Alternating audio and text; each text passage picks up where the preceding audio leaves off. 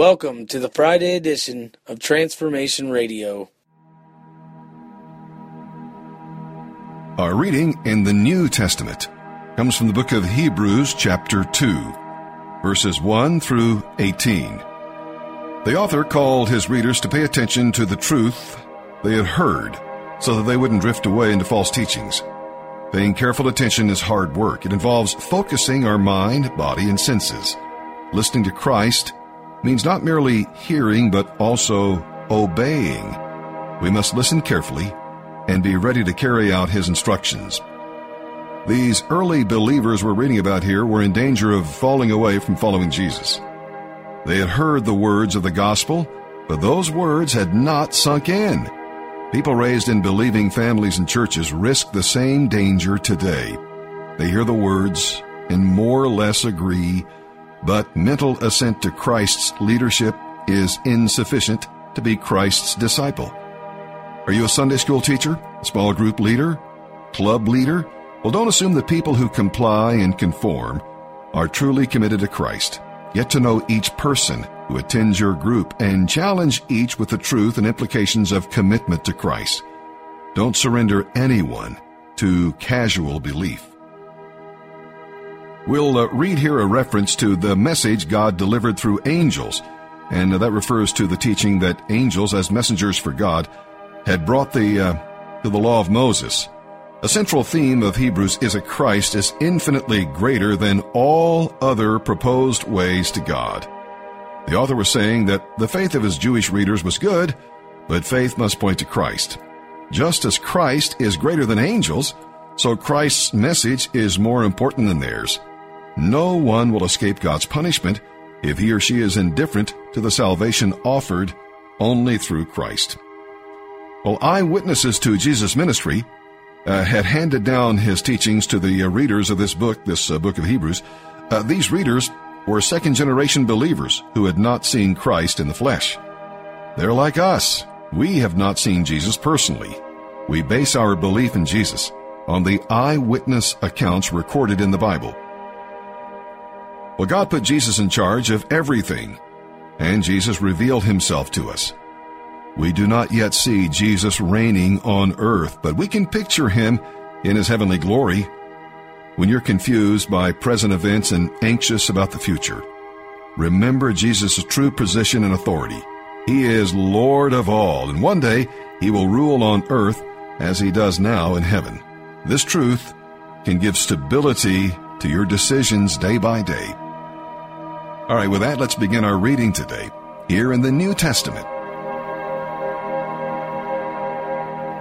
October 31st, the New Testament, Hebrews chapter 2, verses 1 through 18. So we must listen very carefully to the truth we have heard, or we may drift away from it. For the message God delivered through angels has always stood firm, and every violation of the law and every act of disobedience was punished. So what makes us think we can escape if we ignore this great salvation that was first announced by the Lord Jesus himself and then delivered to us by those who heard him speak? And God confirmed the message by giving signs and wonders and various miracles and gifts of the Holy Spirit whenever he chose. And furthermore, it is not angels who will control the future world we are talking about. For in one place the Scriptures say, "What are mere mortals that you should think about them, or a son of man that you should care for him? Yet you made them only a little lower than the angels, and crowned them with glory and honor. You gave them authority over all things." Now, when it says all things, it means nothing is left out, but we have not yet seen all things put under their authority. What we do see is Jesus, who was given a position a little lower than the angels, and because he suffered death for us, he is now crowned with glory and honor. Yes, by God's grace, Jesus tasted death for everyone. God, for whom and through whom everything was made, chose to bring many children into glory. And it was only right that he should make Jesus, through his suffering, a perfect leader, fit to bring them into their salvation. So now Jesus and the ones he makes holy have the same Father. That is why Jesus is not ashamed to call them his brothers and sisters. For he said to God, I will proclaim your name to my brothers and sisters. I will praise you among your assembled people. He also said, I will put my trust in him, that is, I and the children God has given me. Because God's children are human beings, made of flesh and blood, the Son also became flesh and blood. For only as a human being could he die, and only by dying could he break the power of the devil, who had the power of death. Only in this way could he set free all who have lived their lives as slaves to the fear of dying. We also know that the Son did not come to help angels. He came to help the descendants of Abraham. Therefore, it was necessary for him to be made in every respect like us, his brothers and sisters, so that he could be our merciful and faithful high priest before God. Then he could offer a sacrifice that would take away the sins of the people. Since he himself has gone through suffering and testing, he is able to help us when we are being tested. Psalm 103, verses 1 through 22. David's praise focused on the good things God was doing for him. It's easy to complain about life, but David's list here gives us plenty for which to praise God for. He forgives our sins, heals our diseases, redeems us from death, crowns us with love and compassion, satisfies our desires, and gives righteousness and justice. We receive all of these without deserving any of them. No matter how difficult your life's journey, you can always count your blessings, past, present, and future. When you feel as though you have nothing for which to praise God, well, just read David's list. God's law was given first to Moses and the people of Israel. God's law presents a clear picture of God's character and his will for his people. It was God's training manual to prepare his people to serve him and to follow his ways. East and West obviously can never meet. This reference here is a symbolic portrait of God's forgiveness. When he forgives our sin, he separates it from us and doesn't even remember it. Is that because God has a bad memory? Of course not. He chooses to forget. We're fragile, but God's care is eternal. Too often we focus on God as judge and lawgiver, ignoring his compassion and concern for us. When God examines our lives, he remembers our human condition. Our weakness should never be used as a justification for sin. His mercy takes everything into account. God will deal with you compassionately, so trust him. Psalm 103, verses 1 through 22, the Psalm of David. Let all that I am praise the Lord. With my whole heart I will praise his holy name. Let all that I am praise the Lord. May I never forget the good things he does for me. He forgives all my sins and heals all my diseases. He redeems me from death and crowns me with love and tender mercies. He fills my life with good things. My youth is renewed like the eagles. The Lord gives righteousness and justice to all who are treated unfairly. He revealed his character to Moses and his deeds to the people of Israel. The Lord is compassionate and merciful, slow to get angry, and filled with unfailing love. He will not constantly accuse us, nor remain angry forever. He does not punish us for all our sins. He does not deal harshly with us as we deserve. For his unfailing love toward those who fear him is as great as the height of the heavens above the earth. He has removed our sins as far from us as the east is from the west. The Lord is like a father to his children, tender and compassionate to those who fear him. For he knows how weak we are.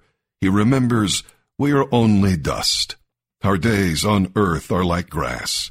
Like wildflowers, we bloom and die. The wind blows and we are gone, as though we had never been here. But the love of the Lord remains forever with those who fear him. His salvation extends to the children's children of those who are faithful to his covenant. of those who obey his commandments. The Lord has made the heavens his throne. From there he rules over everything. Praise the Lord, you angels, you mighty ones who carry out his plans, listening for each of his commands. Yes, praise the Lord, you armies of angels who serve him and do his will. Praise the Lord, everything he has created, everything in all his kingdom. Let all that I am praise the Lord. Proverbs chapter 26, verse 23. Smooth words may hide a wicked heart, just as a pretty glaze covers a clay pot.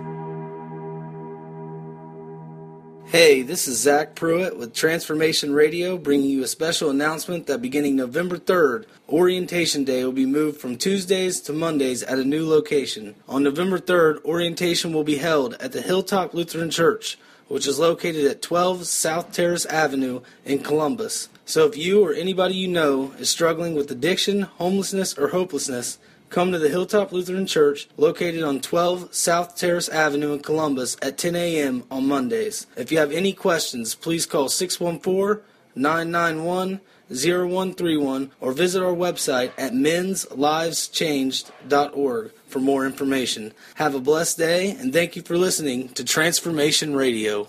The following audio is from the Refuge Church. More information about the Refuge Church is available at therefugechurch.org. Well, good to see you again. Good morning. This is week 4 in our series titled Parable of the Two Lost Sons. And so what we've been saying and what we learn from reading this text is that I think when most of us have heard this, when most often when it's been taught, when it's been preached, people tend to focus on the younger son. People tend to focus on the younger son's sin. They tend to focus on the younger son's repentance or coming back home. And they tend to focus on the father's forgiveness.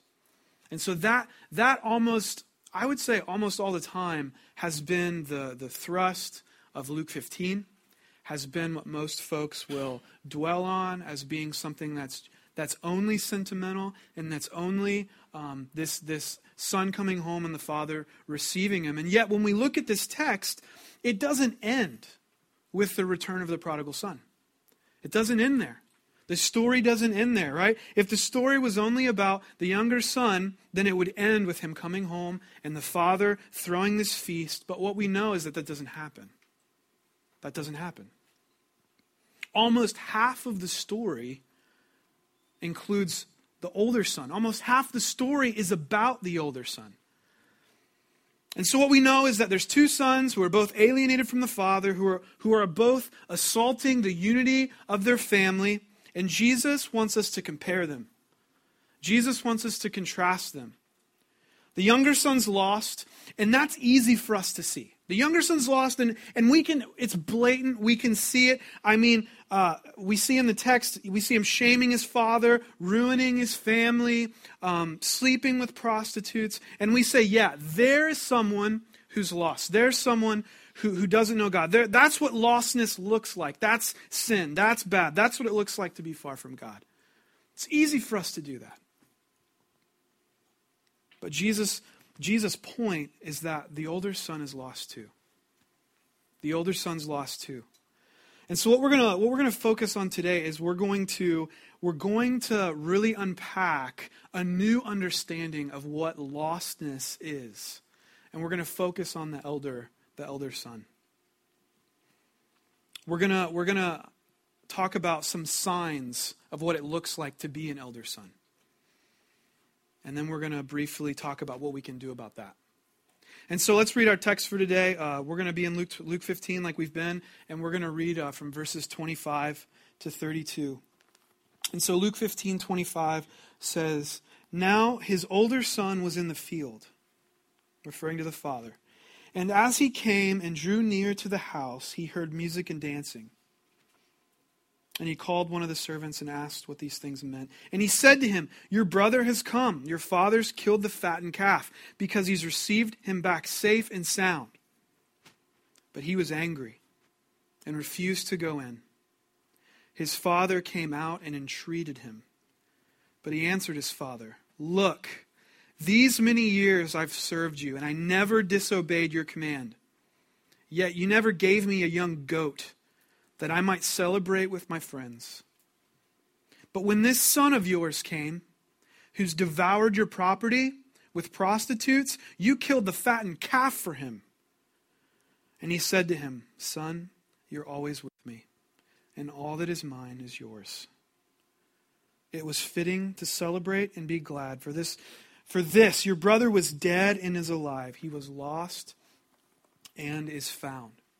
And so first, we're going to look at this new understanding of what lostness is. And so verse 28 says, "But he was angry and he refused to go in," referring to the elder brother. He refused to go in. His father came out and entreated him.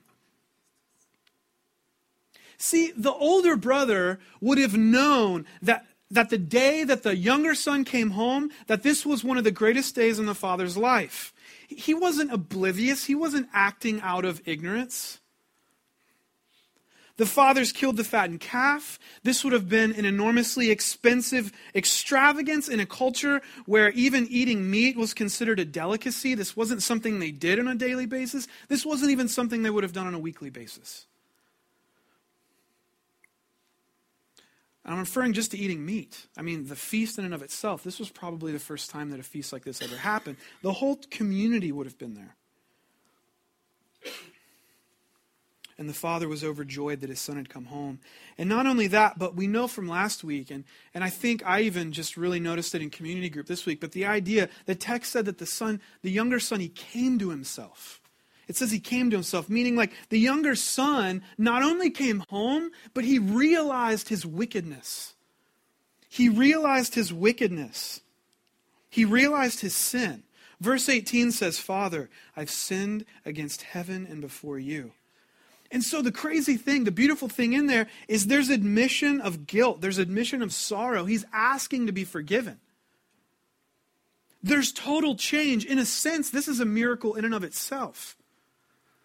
The selfish, self-serving, greedy younger son is returning, and he's acknowledged his sinfulness. Because oftentimes when we're in our sin, we don't see it. We don't see it. And so the older son realizes his father is ecstatic with joy, yet he refuses to go in to the biggest feast his father has ever put on. He refuses to go in. He won't go in. And this was remarkable because it was just absolute disrespect. Absolute disrespect. It was his way of saying, I won't be a part of this family, and I will not respect your headship of it. And so the father had to go out to plead with him, right?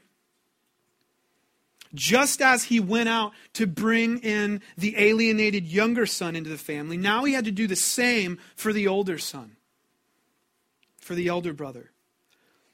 And so what Jesus is saying to us is pretty scandalous, and it would have been really scandalous to the folks that were listening, but what he's saying to us is he's showing us that the older son is lost. And this will be on the screen. But in this parable, the father in the story represents God himself. And the meal is the feast of salvation. Right? It's salvation. It's us coming home. It's us being united again with God. In the end then, the younger son, the immoral man, comes in and is saved. But the older son, the good son, refuses to go in and is lost. Again, this is scandalous. It's crazy to us. It shatters the categories that the listeners had for what it meant to be lost, for what it meant to know God. We said it a couple weeks ago, but just it shatters our categories of sin. It shatters our categories of salvation. So the Pharisees who were listening to this parable knew what this meant. They would have known what this meant. It was a complete reversal of everything they believed. A complete reversal. You can almost hear them gasp as this story ends. They weren't shedding tears of joy. They were gasping in unbelief. And what is it that's keeping the elder brother out? Well, verse 29 tells us it's because all these years I've been slaving for you and never disobeyed. So it's not his sin that's keeping the elder brother out. It's actually his righteousness that's keeping him alienated from the Father. And so what we've said many times, and what we're going to keep saying because we have to keep this ever before us, but that the gospel is not religion and the gospel is not irreligion. It's not the gospel, the good news of Jesus Christ, the message, the core message of God. It's not morality, and nor is it immorality. And this was completely astonishing, and it was completely confusing to Jesus' hearers at the time. And it's probably astonishing, maybe even it's confusing to you. And so why is the older son lost? Right? We just said he's righteous. Why is he lost? So we've said that the younger brother wanted the father's wealth, right? He wanted the father's stuff, but not the father. So how did he get what he wanted? Well, the younger son, he left home, right? He broke all the moral rules. He engaged in wild living, probably like some of you, right? But it becomes evident by the end that the elder brother also wanted selfish control of the father's wealth. How do we know that? Why? Well, he was very unhappy with how the father was using his possessions. Right? We see the robe, we see the ring, we see the calf. The elder brother saw his inheritance being used for the younger son. And so he didn't really want the father's happiness, right? Because the father's ecstatic with joy that the younger son's come home. But what we see here is that the elder brother didn't really want the father's happiness. He didn't really want the father's joy. He wanted the robe. He wanted the ring. He wanted the calf. But while the younger brother got control by taking his stuff and running away, we see the elder brother, he got control by staying home and being very, very good. So, there are two ways to be your own Savior and to be your own Lord. First, the one is by breaking all the rules and being very, very bad, and the other one is by keeping all the rules and being very, very good. If I can be so good that God has to answer my prayer, give me a good life, and take me to heaven, then in all I do, I may be looking at Jesus to be my helper. I may even be looking to Jesus or God to be my rewarder, but I'm not looking to God to be my Savior and to be my Lord. I am then my own Savior and my own Lord. The difference between a religious person and a true Christian is that the religious person obeys God to get control over God. The religious person obeys God to get things from God. But the true Christian obeys God just to get God. Just to love and please and to draw closer to God, to be in relationship with God. So what are the signs of this lostness, this kind of lostness, this kind of elder brother lostness? What are the signs? Verse 29 and 30 says, "But he answered his father, 'Look, these many years I've served you, and I never disobeyed your command. Yet you never gave me a young goat that I might celebrate with my friends. But when this son of yours,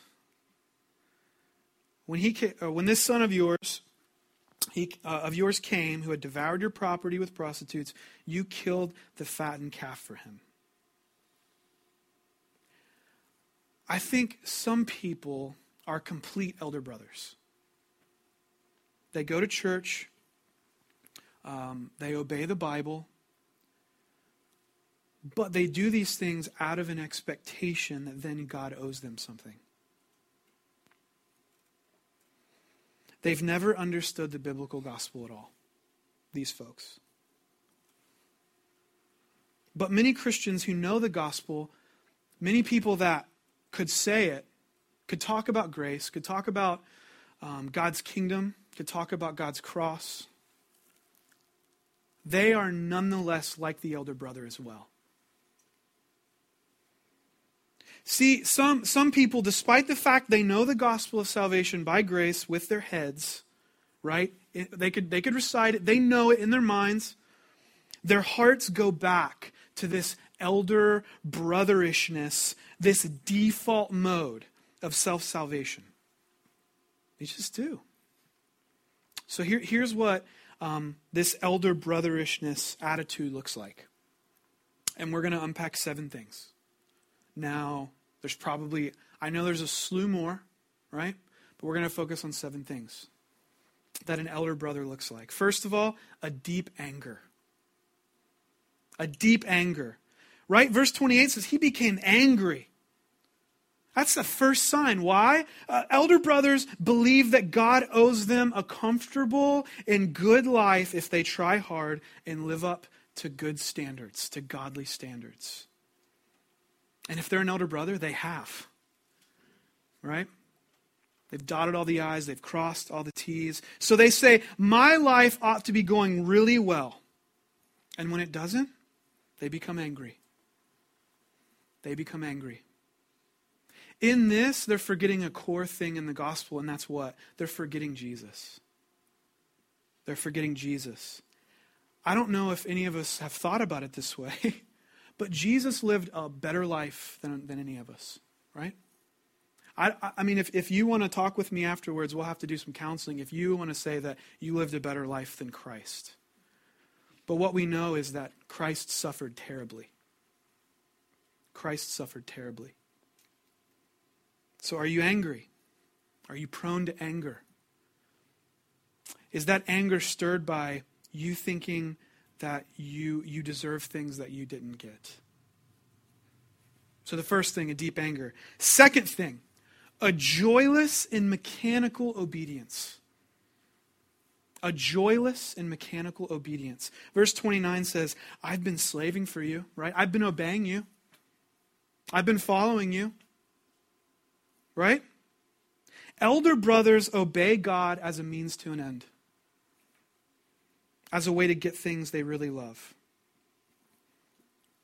Of course obedience is hard, right? Of course obedience is hard. But elder brothers find obedience virtually always joyless.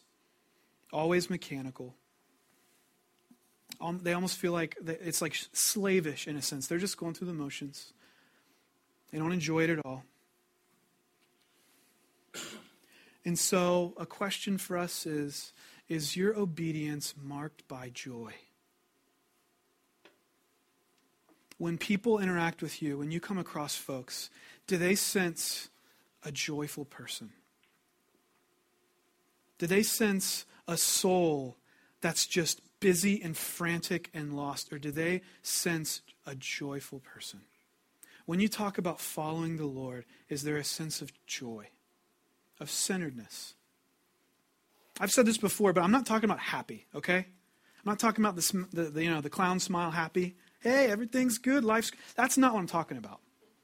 Joy is a state of being. That and it's hard to articulate sometimes, but if we are found in the Lord, that no matter if a good day comes around or a bad day comes around, we know who we are in Christ. And so we're able to talk about our suffering, and we're able to talk about our struggles, and we're able to talk about our good days. We're able to be happy, but even when we're not, there's a sense that we're home, we're found, we know who we are. Right? Without joy, we despair.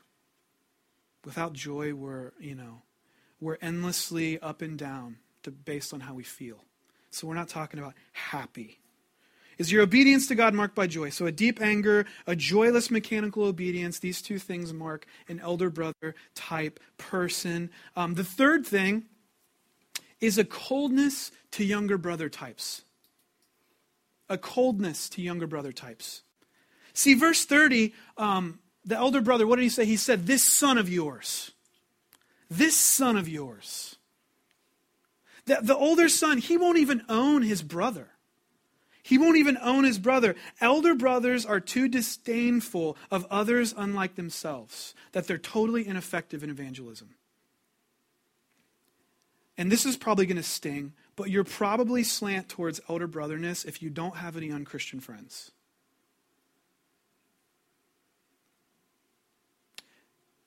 Because you probably feel uncomfortable around them.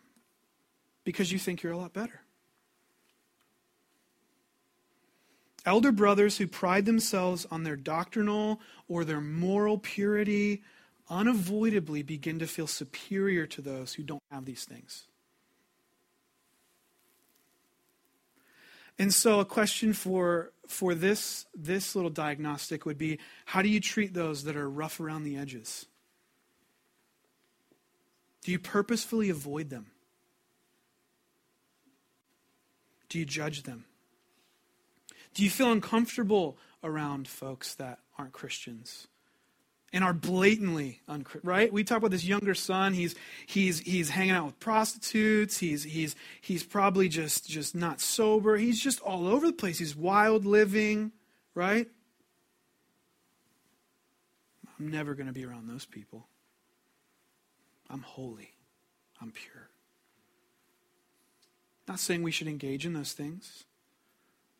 But Jesus, who did Jesus hang out with? So we're probably terrible at evangelism, right? Because you just hang out with people that call themselves Christians. All right, fourth thing. A lack of assurance of the Father's love. 29.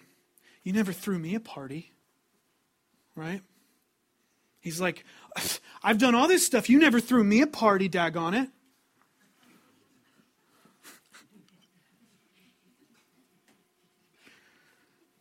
As long as you're trying to earn your salvation by controlling God through your goodness, you'll never be sure you've been good enough. Right? Most religions, there's no assurance of God's salvation, and so they're constantly in fear. Did I sin? Did I mess up? Am I okay? There's not this serving God because you love Him, because He's accepted you. It's, did I do enough? Have I performed well enough? Have I done enough good deeds? Did I say anything? Am I okay? There's no assurance. There's restlessness. There's fear.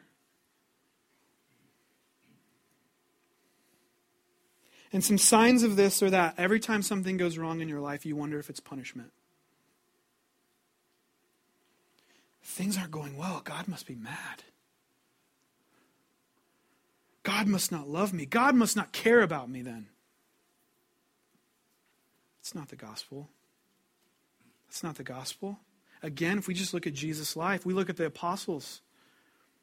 The apostles, the dudes that wrote the New Testament, was their life easy and simple and comfortable? What we have to realize is the gospel doesn't call us to comfort. Now, if you had a good week, praise the Lord, rejoice in it. But that's not the point, okay? And what we know in the gospel is that if you're following Christ, if you put your faith in Christ, there is assurance. God loves you. God accepts you. All right, let's move on. Number 5. So we've got a deep anger, we've got a joyless mechanical obedience, we've got a coldness towards younger brother types, we've got a lack of assurance of the Father's love. What's the fifth one? The fifth one is another sign is irresolvable guilt. Irresolvable guilt. Why? Because you can't be sure that you've repented enough. So you beat yourself up. You beat yourself up over what you've done. Another sign of somebody who has this problem, I think, is they don't confess or repent to other people. Why? Because they're an elder brother type. They've got to seem like they've got it all together. But they've got this irresolvable guilt within them. Why? Because you can't forgive yourself. You know there needs to be blood for your sin, but you try to theoretically do it by shedding your own blood. You grovel in shame and guilt and pity. And what you have to understand is there's already been blood shed for you. Jesus' blood. There's already been blood shed for you. Sixth, And this one hits home. There's a lack of any sense of intimacy with God in your prayer life. You may pray a lot of prayers asking for things, but there's not a sense of love. Your prayer life's mechanical. It's not relational. It's not awestruck. Like if you come to a place where you really realize that the God of the universe loves you, died for you, willingly accepts you, despite you,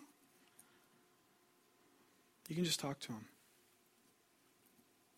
You can just be with him. And so an elder brother type, there's just this, that's totally out of the picture. That's totally foreign. That's not there. Last thing. An unforgiving, judgmental spirit. If you're an elder brother type, you probably struggle with an unforgiving and judgmental spirit. And we see this in the story. The elder brother doesn't want the father to forgive the younger son. Right? He basically is saying, he's dead to me. I'm done with him.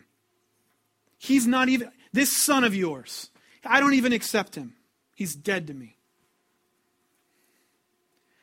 Because listen, it's impossible to forgive someone if you feel like I would never do anything that bad.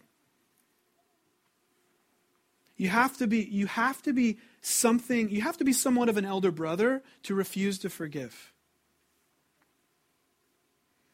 And so what this looks like is you hold on to things. You harbor bitterness.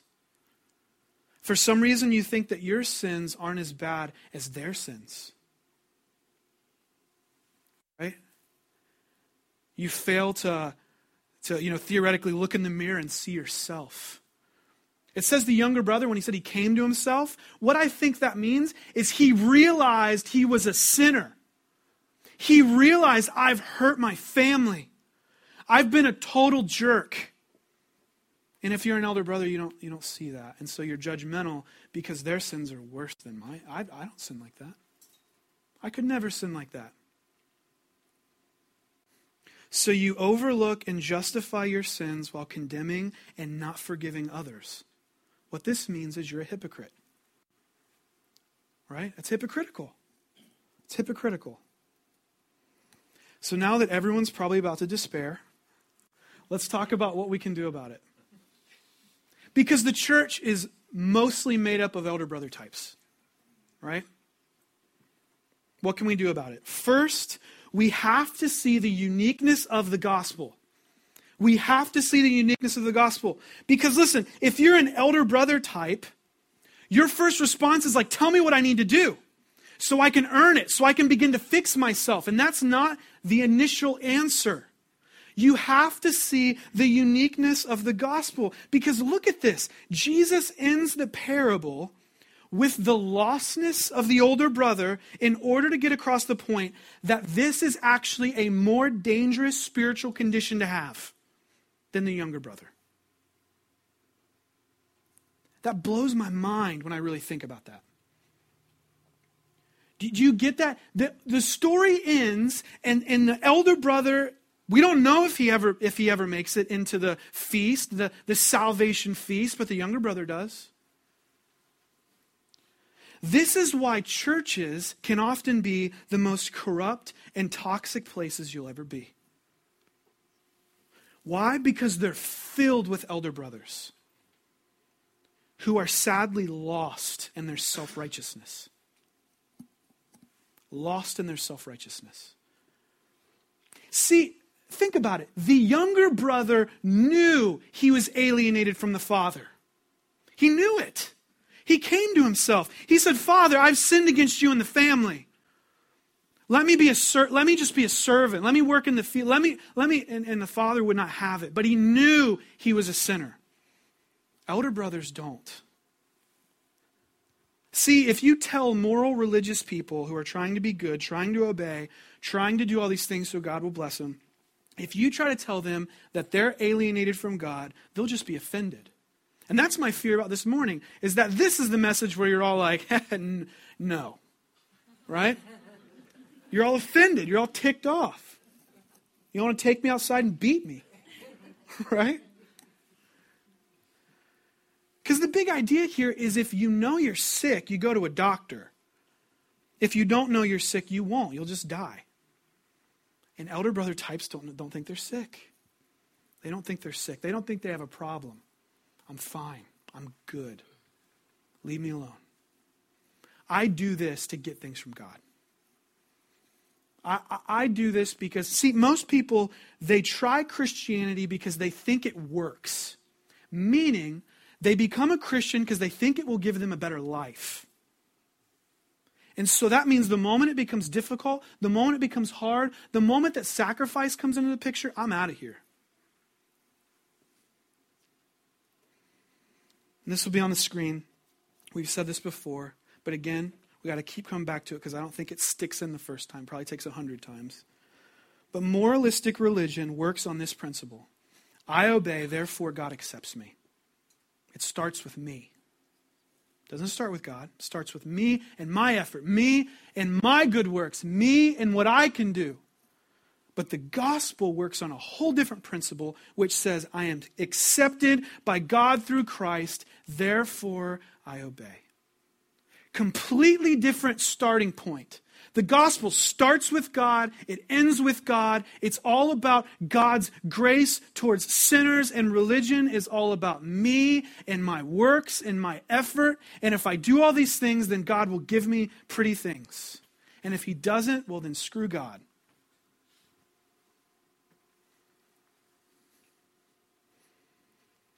Are two radically different. They are absolutely opposing dynamics.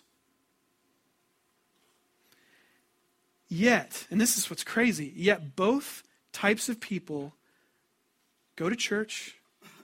They might even sit next to each other in church. They both pray. They both read the Ten Commandments.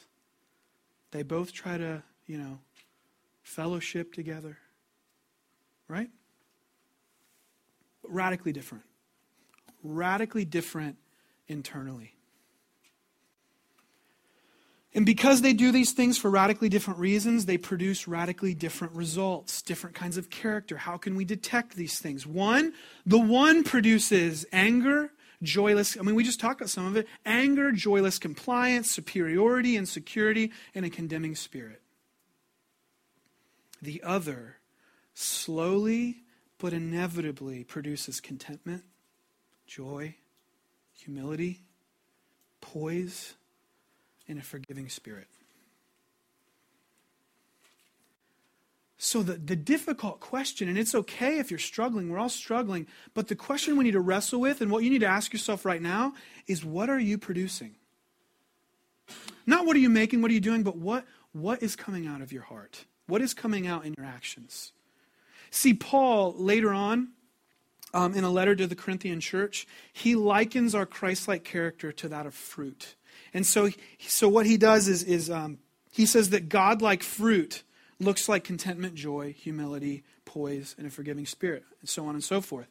But he says that fleshly, lost fruit looks a lot like anger and joyless compliance and superiority and insecurity and a condemning spirit. And so which are you? What are you prone to? Which of those most oftentimes marks your life? Because here's one of the big ideas. Unless a person in a congregation knows the difference between general religiosity and the true gospel, people will constantly fall into moralism and elder brotherishness. Constantly. This is our default mode.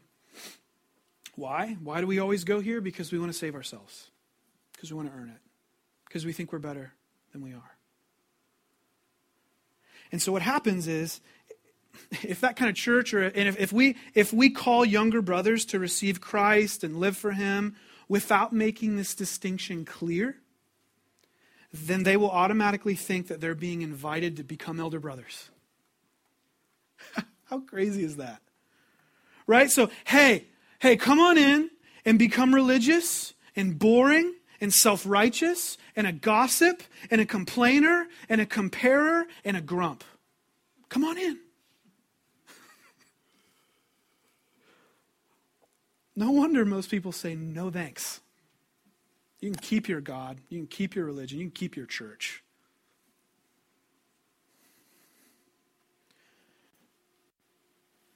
If you have controlling tendencies and you love to follow rules and you like to think you're good and you wonder why no one wants to hang out with you, you're probably an elder brother.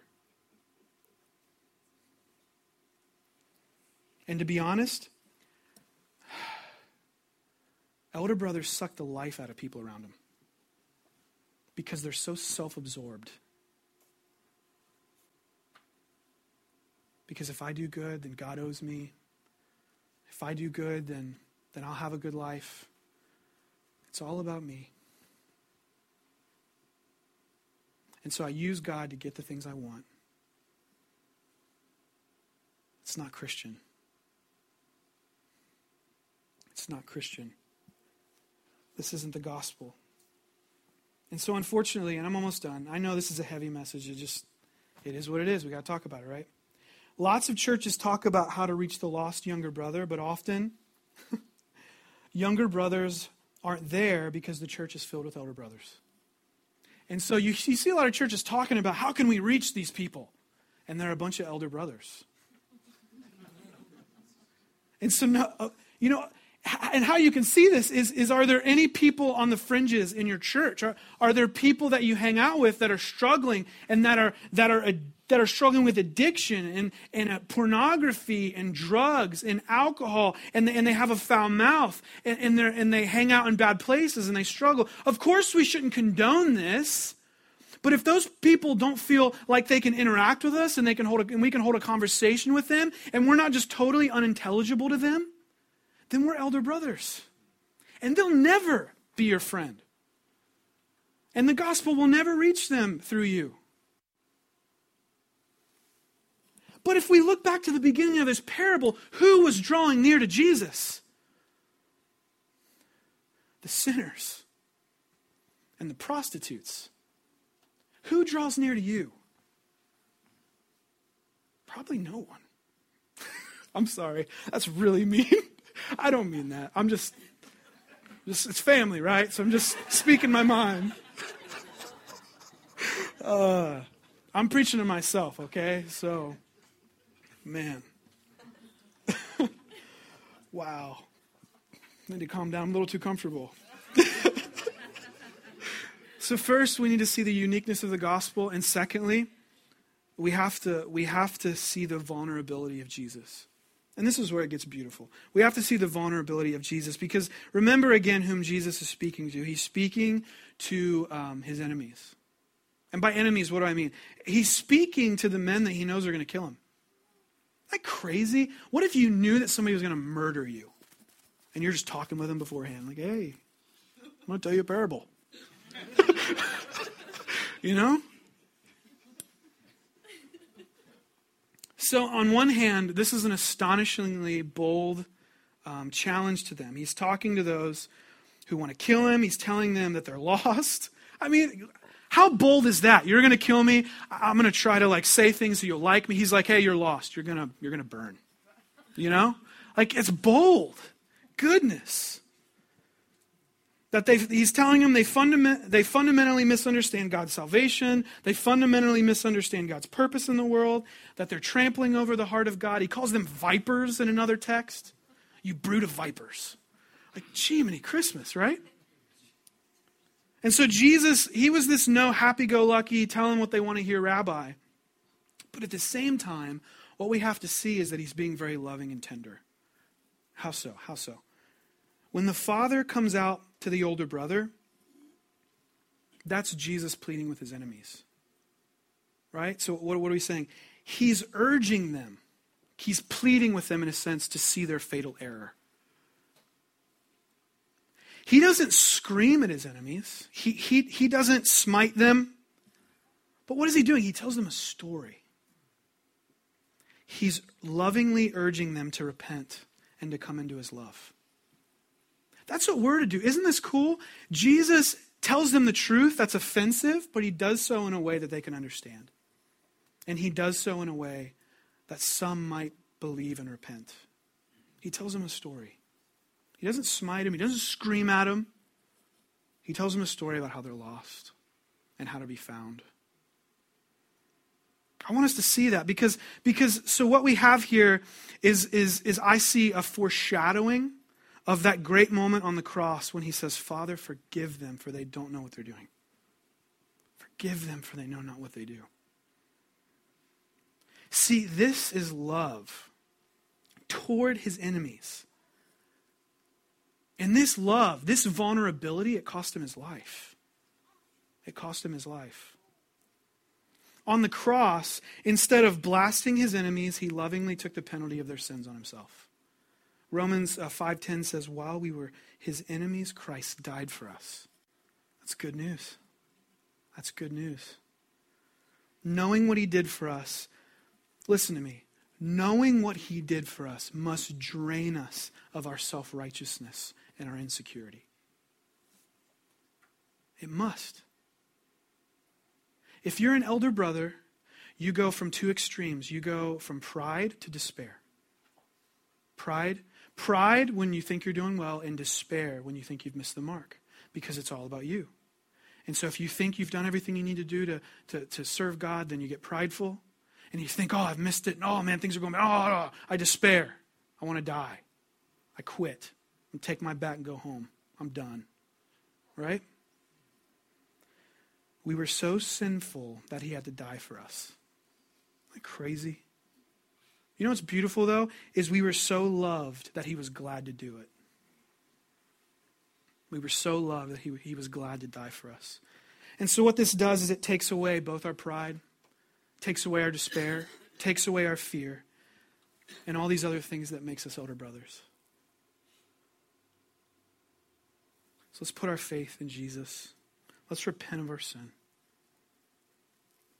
All right, would you pray with me? Let's bow our heads.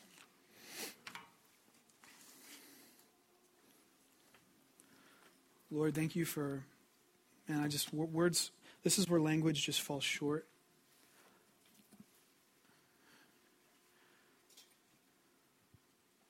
I don't think we fully will ever know what it cost for us to be able to be in a relationship with you. But I thank you that we can be. And it's going to take a miracle for elder brothers to see their lostness. And of course, that's a metaphor, so there's sisters in this room that struggle with this as well.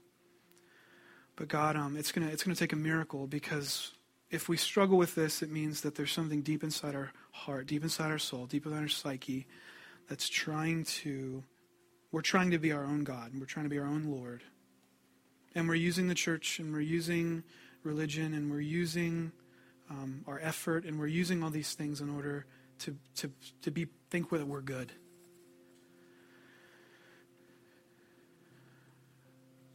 And the gospel gives us a firm rebuke and a really firm hug, because it says, no, you're not good. In fact, you're terrible. So much so I had to die for you. But then, Jesus, you come in and you embrace us and you say, but I chose to do so, to take all of the penalty of your sin, the penalty of you messing up and screwing up, and the pain it's caused you, and the pain it's caused your family, and the pain it's caused this world. And if you will follow me, if you'll believe that this is in fact true, then you're forgiven. And you're welcome into the feast. You're welcomed into the family. I call you son. I call you daughter. So Lord, I pray that we'd see this as a reality. I pray that those of us in this room that are true Christians, that we would have assurance, that we'd have joy, that we begin to repent of all these things, and that we would just follow you for you, that we'd stop trying to earn things, we'd stop trying to get things from you, but we just love you and realize that that my goodness, there's so many more blessings than, there's more blessings than there could have been. Give me a lot more than I deserved. There's just this element of just the graciousness of grace. Wayne Grudem says that grace is, I've heard so many good quotes this morning from Tyler, but just Wayne Grudem says that grace is goodness towards those that only deserve punishment. And rightfully understood, we all deserve punishment because of sin, as Romans says, but you've invited us in because of your sacrifice, because of your sinless life, because of the cross.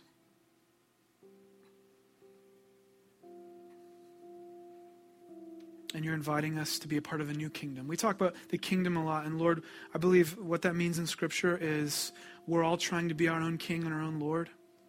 And we talk about the kingdom, God's kingdom. What it means is I am repenting of being the king of my life, and I am inviting you to be king of my life. And that my hope is actually to advance that in the culture and in my sphere of influence, that I am going to do everything within my effort that God would be the king, that Jesus would be the king, not me. I'm a crummy king.